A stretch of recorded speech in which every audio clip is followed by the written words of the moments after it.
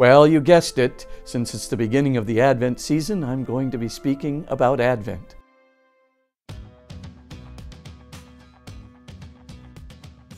What I'd recommend is 3 objectives to make our Advent season deeply joyful, peaceful, and hopeful, which are really what the Church and Jesus Christ promises through the Advent season.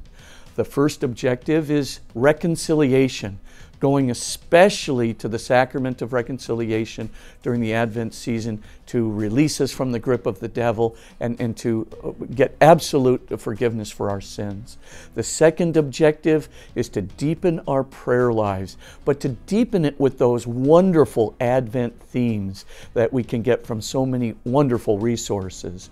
The third objective is to allow the joy and the peace of the Advent season to lead us right to the fullness of joy and peace that comes to us at Christmas when Christ our Savior appears with us. With respect to the first objective, namely reconciliation, there's no way that we can get a deeper peace in our lives or a deeper joy in our lives than going to the sacrament of reconciliation. Just, look at people who go to the sacrament of reconciliation after being away from the church for a while, and you'll see that they're the greatest joy and peace that they can possibly get. And the reason is because that definitive absolution from their sins restores them to communion with God. And the sacrament itself actually breaks the grip of the evil spirit. It actually puts him asunder and enables us to move through the darkness and even the guilt that we might feel into the kind of fullness of the light of Christ and the light of our Lord once again. And so that's a huge thing. And without it, the other 2 steps, objectives of our Advent season kind of fall by the wayside. So it's really important to get to one of those Advent or reconciliation services for Advent that you can get in your parish or in the parish next door. Our second objective is to deepen our prayer lives, but to deepen our prayer lives with those beautiful themes of Advent: peace, hope, and joy, especially that theme of joy. And there are so many good resources to help you do that.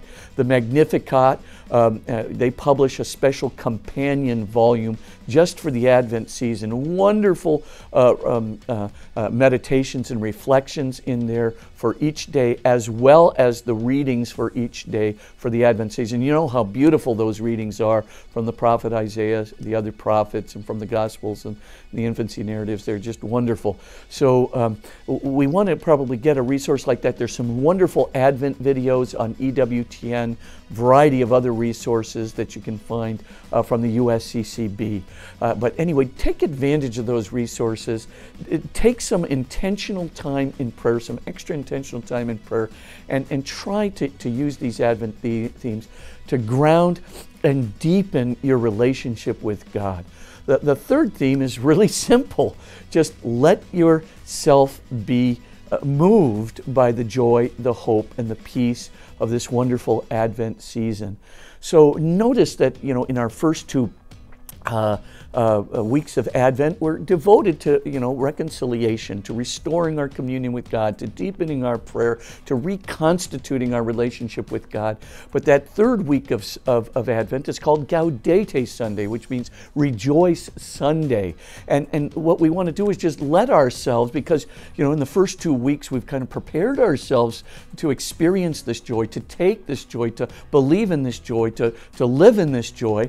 Now, we get to Gaudete Sunday and we can really just live in it as we ought. And so as we're taking out our creche set and putting up each of these little creche pieces, and we're looking upon that manger scene and the beauty, the innocence, the goodness of this event with the Blessed Virgin Mary, with Joseph, especially as we get prepared for the baby Jesus to come into our lives, the light of the world to come into our lives, that we just sort of take innocent, childlike joy in that season. And the same thing as we're putting up the Christmas tree, remember that originally the Christians assigned that meaning to, Christmas trees as having one of meaning eternal life. And those lights that we now put on the tree, rather than just being beautiful lights, just recall, these reflect the light of Christ. That's what they're meant to do.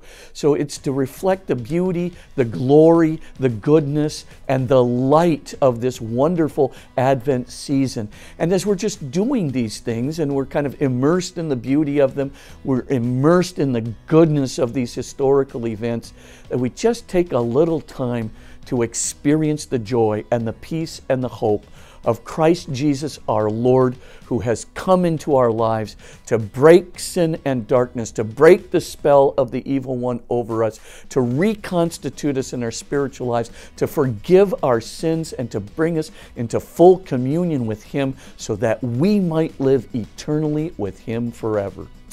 I'm your host, Father Robert Spitzer.